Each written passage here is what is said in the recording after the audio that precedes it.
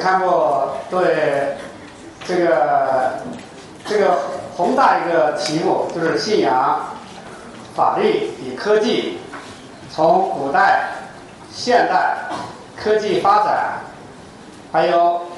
我们日常生活，尤其是我们大学生，大学毕业后要就业，我们个人对社会负责，要为国家服务，要为社会服务，那么做了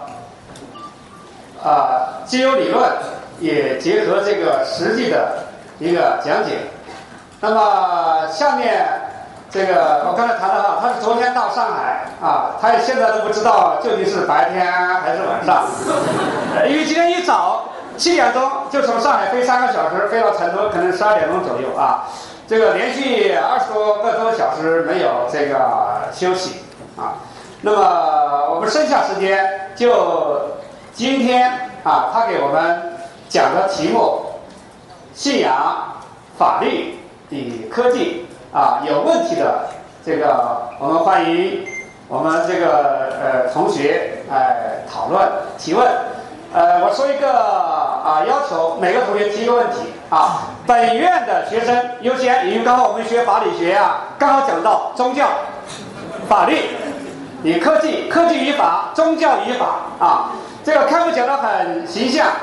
这个信仰是约束个人行为内心的，如果没有这个信仰，任何社会的个人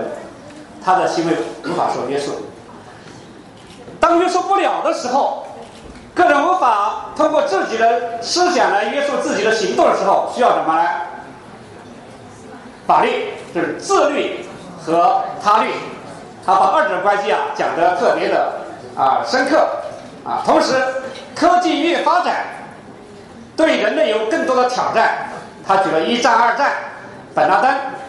尤其是这次波士顿他有惊无暇这个你看科技发展一旦用于不正当的目的，会给人类带来的灾害，需要我们法律对科技伦理也进行规范我们希望我们这个法学院同学都踊跃来提问。这个提问就集中在今天讲到这3个话题上其他的问题请大家自律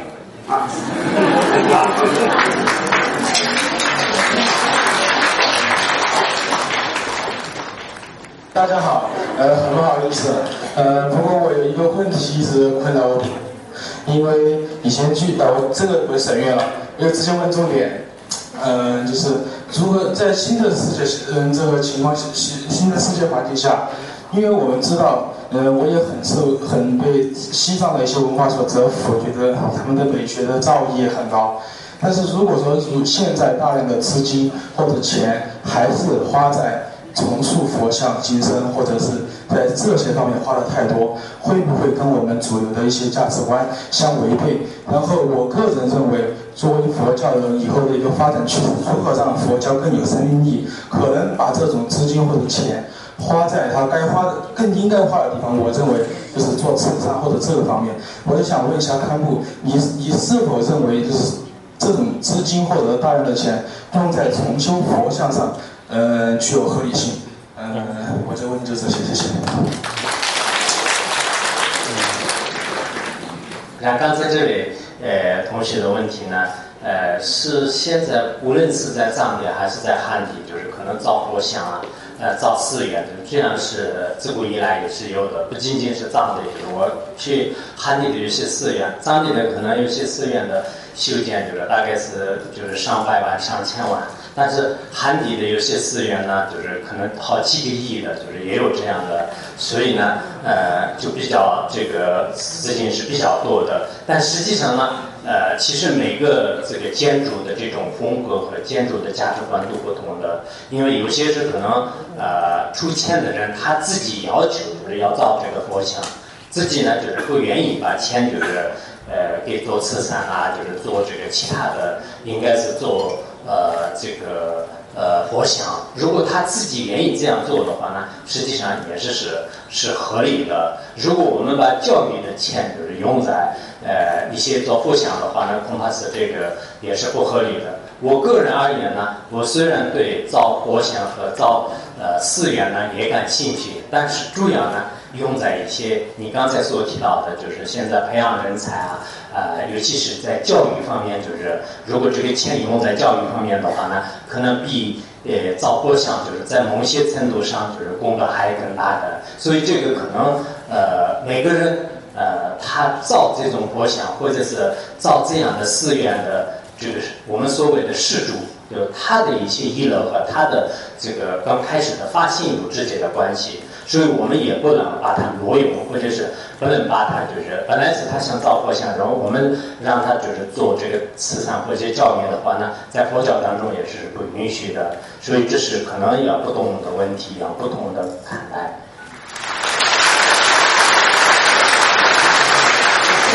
好，非常荣幸能够来聆听这个大坎布的这样的一个学术交流啊。我注意到今天的题目是法律、科技与信仰。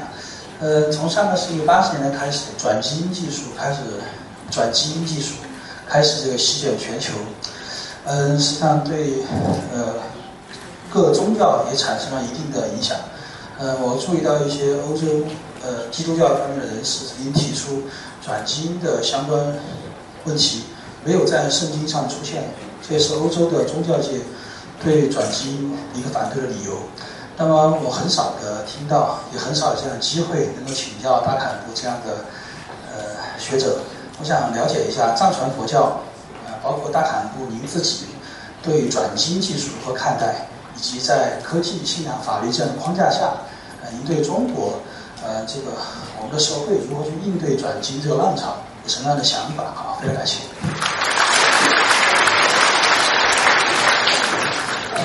其实转基因的这样的理念呢，实际上在佛教当中呢，应该说是它是可以从两方面的可以解释的。因为佛教的公案当中呢，很多这样的这个因缘呢，包括我们现在世界上认为这是非常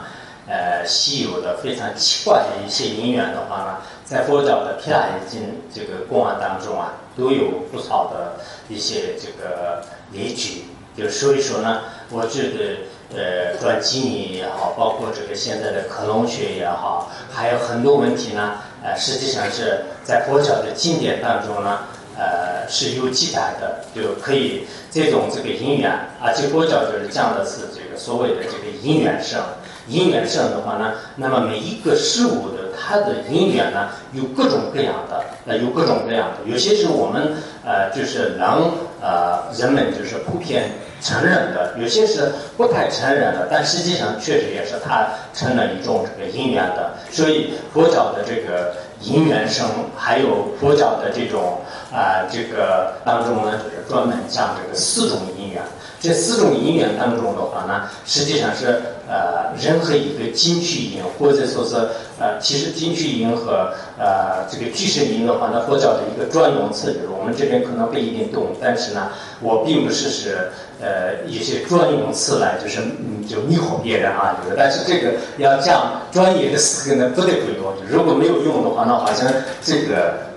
它里面所讲到的里面呢，就是没办法的。所以转基因呢，就是实际上是有这个金趣因缘和这个具身因缘。这当中的话呢，就是它并不是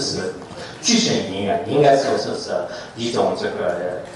具身因缘。那么具身因缘实际上就是我们现在所谓的外缘，就是并不是助缘。我们实践的一些理念来讲的话呢，那么这种外缘的这个不断的变化的情况下呢，就是转基因方法就是可以是体现的。所以呢，基督教的这个圣经里面虽然没有出现，就是所以呢，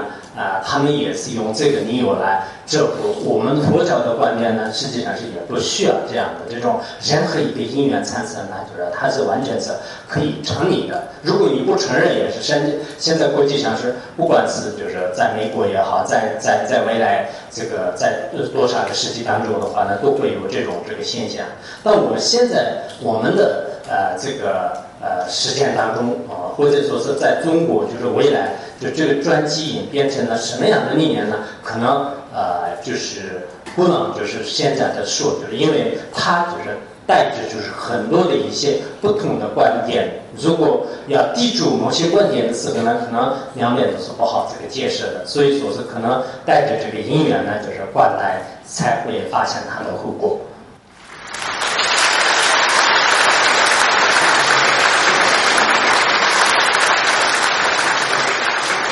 谢谢。所感激了您的朋友做虔诚的文章同的观点，谢谢。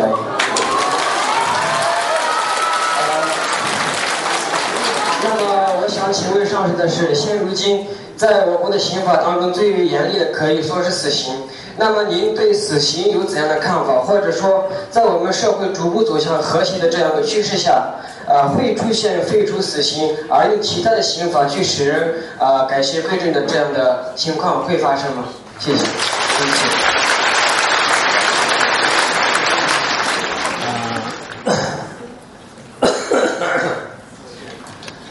所谓的死刑啊，实际上，按照这个佛教的经典当中的话呢，也有不同的。按照这个经典来讲呢，这个死刑是不需要的，判无期徒刑是可以的。当然，中国像以前的这个蒙子啊，我记得是蒙子呢，有些大臣就是问这个，有些人已经犯了这个非常严重的罪，那么该不该这个死刑？然后蒙子呢，就是说是你诸位的这个作为一个国王诸位有很多的大臣，那么大臣聚起来问他的时候呢，你该不该判死刑呢？就是如果大臣都说是判死刑呢，还不能判。然后在大臣周围的还有相当就是有这种责任的这些领导积极起来，然后也问他们就是这个人该不该判死刑。如果他们说要该判死刑的话，那你还不能判。那么他说在周围的所有的这种人们民众这个积聚起来问他们，如果这些民众呢都认为是这个人是应该判死刑的时候呢，你才可以这个判死刑。就是他是蒙子是这样回答的。然后按照孔子的这个说法的话呢，他说是以德促性。以德促性的意思呢，应该用德语来提高这个人们的这种德语这个观念，然后以这种理念呢，就是判出一些刑法的这个处罚就是刑法。当然，可能孔子那个时代的话呢，就是人们的这种道德这个稍微就是比较不错的，但现在这个社会呢，完全是提升他的这个道德水准，就是判出所有的刑法这是有点我觉得有点不可能的。但是后来这个说老子呢，就是无为而治，就无为而治，也可以说呢，就是应该是有一种这个如何，或者说是有一种文雅的方法来就是治理国家，就是有不同的这个说法。我个人而言的话呢，其实犯罪的这些人也是真的判死刑的时候呢，还是也是很可怜的。如果按照这个佛教的观点那样他永远也不出来的话，也可以，因为他的生命呢也是很珍贵的。但是每个国家和每个地方都有不同的法律，都有不同的一些规定，所以说呢，这是按照这个宪法和按照这个法律当中怎么样做呢？就除此之外，可能人和宗教也是无能为力，因为宗教的话呢，实际上也是随国家的这个国法，就是佛教里面呢，就是一直在讲戒律的时候呢，很多的戒条呢，就是要执行当地的这个国王的这种法律就是包括我们屠刀包括我们的很多的一些行为呢，就是要求当地这个国家的这种宪法，就是顺宪法的。所以佛教的话呢，应该因为佛教本来就是不提倡杀任何的这个众生，包括一些恶性的动物也不能杀生的。但是在这种理念下呢，就我们作为佛教徒不可能随喜判死刑，但是实际上呢，这种方法呢，在每个历史当中都有不同的记载。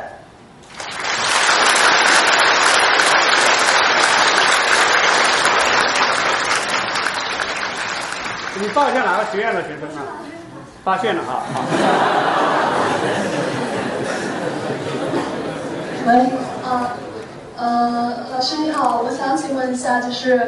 你觉得到底什么是信仰？信仰到底是什么？法律能不能作为一种信仰？我提问完了，谢谢。其实信仰呢，它牵涉的比较多。如果从广义上讲呢，就是法律也是一种信仰。因为我们的这个信仰从广义上讲呢，如果特别喜欢钱的话呢，对钱的一个信仰；如果特别喜欢这个无神论的话呢，也是对无神论是一种信仰。那么对金钱的这个信仰，对财富的信仰，对这个宗教的信仰，如果从我们的这个下意上讲，可能我想是因为我不知道今天法学院为什么要提这个信仰科技这个法律呢？我自己也在刚才在这里来到这里也在考虑这个。但这个信仰呢，我想是可能今天我们主题是可能是信仰宗教的意思，就是我也还不知道。但是呢，如果是信仰宗教的话呢，那么这个是下意上的这个宗教，下意上的信仰。在这个时候呢，可能他这里讲的是这个信仰呢，我们平时说是你有没有信仰，就是这个时候呢，可能别人问的是你有没有信仰宗教，就是可能这个意思。所以在这个时候呢，这个信仰呢，就是不一定是对法律，法律呢就是比如说执法人员不一定有信仰，因此呢，实际上怎么说啊？就是说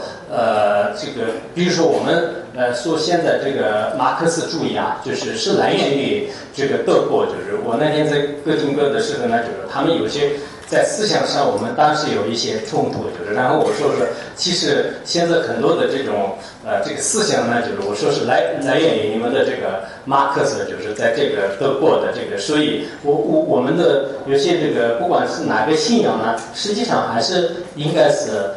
所谓的信仰呢，就是对某一个事物有一定的这种信赖和兴趣、信任，就是这也是信仰的一种概念。在这个时候呢，我觉得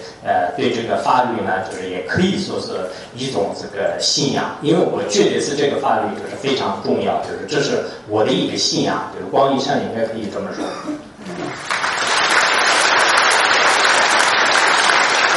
我补充一下，刚才我们吃饭去的时候，他到格林根去啊，格林根是12万人口一个城市，60位诺贝尔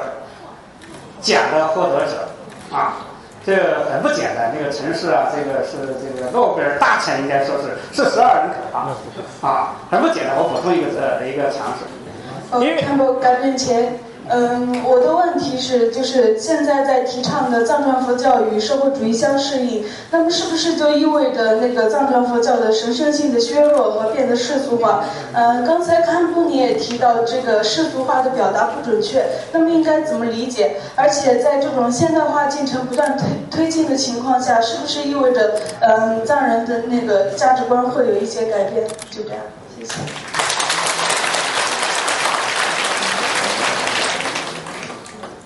刚才那个朱老师说的，是确实我也很惊讶。那个哥廷根那个地方呢，人口不到12万，然后那个哥廷根大学以前那个季羡林啊，就北大的那个，他的房子还在，就是那个其实那个德国人呢，他原来的这个200-300年前、700年前的房子还是一直存在的。他的这种思想呢，就比较不愿意就今天换一个，明天换一个。他买一辆车就是永远都是这车辆没有坏之前他不会换的。买一栋房子就是他一直住在这里，一辈子住在这里，就不像这个就有些人一样的，就是每天都是换来换去，不是这样的。然后他们那个地方呢，是已经有，光是那个哥廷根大学就这里有45位获得诺贝尔奖，就是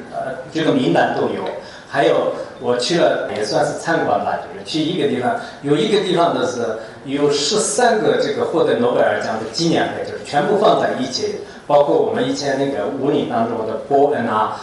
什么那个马普研究所的，就是开始创始人就是什么那个布朗克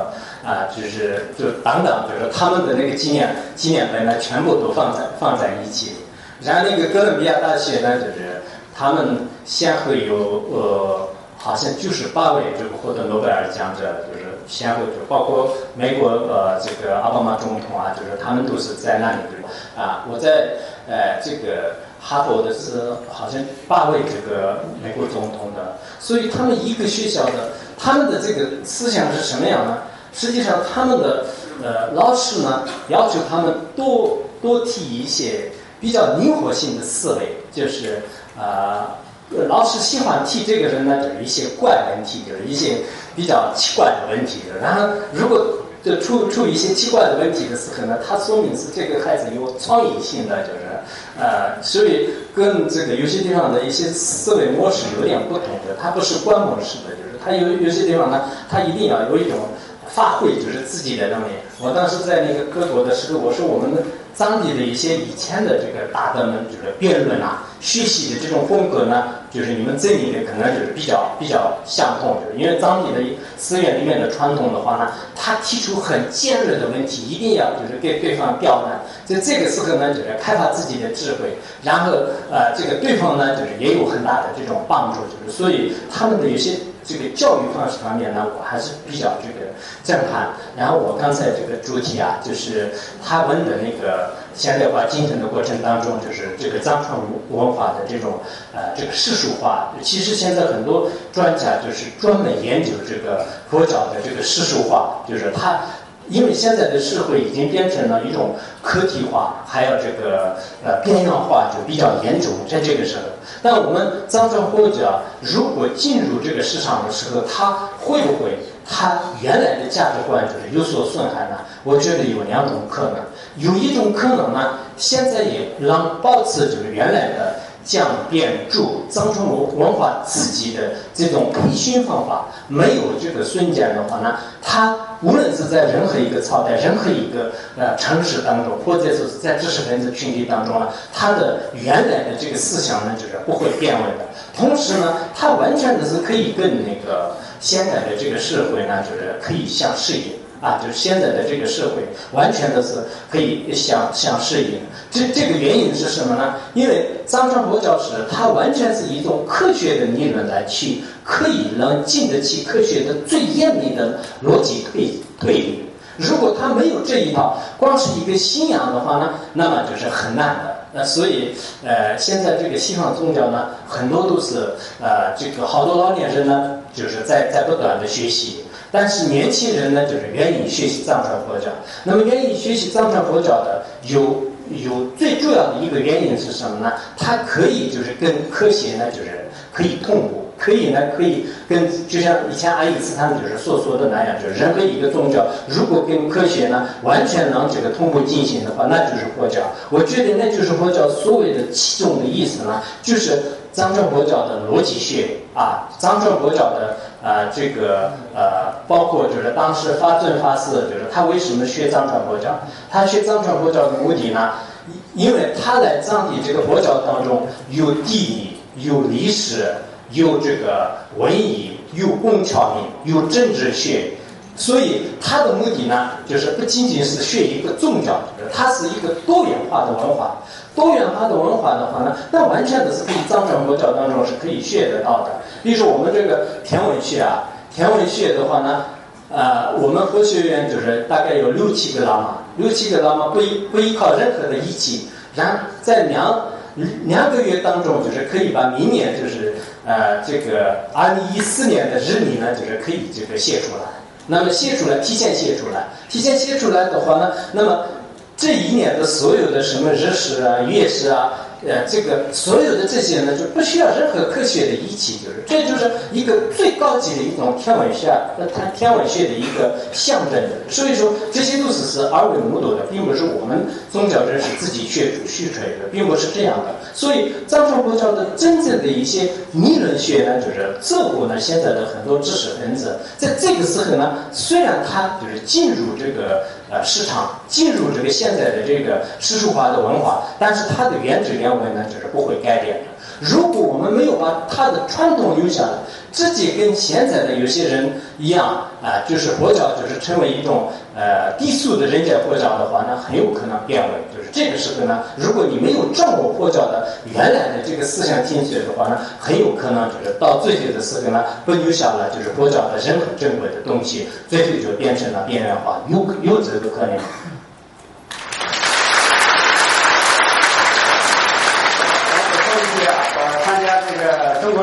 会第3次北京这个论坛，分的组就有天文、历算、医学、建筑、美术、音乐、哲学。有一个博士，是复旦大学博士，在上个月，他是学印尼学的，研究藏传佛教印尼学，从哲学角度分得很细啊，这个是很官方的一个活动啊，300多人分了若干个组，就是中国藏学研究会，这是国家是非常重视啊。他和康复刚才讲的，他很多有科学的，里面有很多科学的一些在现在科学在里面在研究。好，下面刚才提问这个好，尊敬的康普老师，就是我有一个问题，就是当下我们就中国现在有一个社会现象，就是之前就是像老人啊倒地，就是观众不救，还有小孩就被车碾压，然后没有人救，就是导致死了。然后因为什么呢？因为就是之前嘛有法院的判决，或者说先例，然后导致了行人或者普通的民众对于这种见义勇为，或者说就是应该做出一些就是应该就是对于这种行为，本来我们应该是积极的，或者说国家都应该鼓励是做，但是我们反映面的这种情况啊，一般就是不去做，就是因为法律往往是没有鼓励，或者说它是站在对于就是我们救人的这一方好像是不利的，就是面对这种困惑了，大家有时候本来内心本来他愿意去救了，但是他也不敢去救。就是您能够从就是说内心信仰，或者说这个人本来就应该有善念这个角度，能够去解决就是这个问题。我们就是您对这个现象，就是社会现象怎样看？谢谢。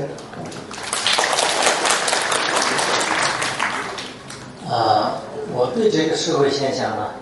应该是也并不是这个完全就是好像没有希望，因为有些时候的我们的这个新闻也好，有些时候的报道呢，其实它只是部分的一个现象，包括我们前一段时间复旦大学就是一个同学被其他的这个高科技来弄死了，那这个是到处都在传啊。其实这种现象呢，这是一个现象，就是它不代表就是这个学校不如果，不代表也是这个事件当中的就是任何从法律层面来说呢，确实法律是一种比较这个死板的一种这个规范，就是这个是不得不承认的。但宗教呢，就是宗教也是有个，如果你的这种信仰就是没有很好的利用起来的话呢，很有可能造成这个迷信啊。有些宗教徒呢，他也是不懂真理，然后就非常的迷茫，就是他的行为呢，就是也是不如法的。所以我们不管是从法律、从宗教、从2个层面来讲呢，应该是要去除它的优势，排除它的一些不良的这个状况。在这个时候呢，其实宗教有个自律性的话呢，我是经常这样想，就是比如说法律呢，它一般来讲呢，一件事情发生完了以后呢，用法官来判决，用法律来执行。然而信仰的话呢，它是这个事情还没有发生的时候呢，每一个人都是用这个自信来就是约束。而且法律的话呢，如果公开没有发现的时候呢，就是这个人自己觉得是应该这样，没有发现的话，我已经过关了。但是信仰的话呢，它是虽然别人没有发现，但我偷偷的也不能偷东西，也不能干坏事，就是它有一种虽然外面没有公开，但内心当中呢有一种自我的约束，所以说它的范围方面呢也有一定的差别。因此我们现在对社会的现象和对一些媒体的报道呢，就是也应该用这个擦亮自己的眼睛。一件事情的发生呢，实际上是它是一个社会的现象，但是它不代表所有的社会的现象。我们有些时候呢，一件好事呢，就是能不能代表所有的这个现象呢，也不一定一件坏事呢，也不一定。比如我们这个在学校也可以，在这个佛教徒当中也可以，一个人就是如果行为不如法的话呢，他不能代表所有的佛教徒，他不能代表就所有的这些团体。因此，在这个时候呢，可能要一分为二的去分析，然后呢，就是深思其中的这个意义。过后呢，我们对这个法律的一些认识，其实法律的这个意识提高，就是对这个人们来讲也很重要。同时呢，可能也有一些这个信仰的这个意识提高的话呢，对法律有一种相辅相成的这个作用啊。光依靠一种法律呢，就是控制的话呢，其实现在都很多国家都是没有到达这个法治国家的，就这个进度，所以也很困难。光是依靠信仰的话呢，包括在释迦牟尼佛2500多年，在那个时候呢也很难控制，更何况说是现在。所以呢，我觉得是信仰和法律呢，应该是这个相辅相成，就是或者可以说缺一不可。感谢。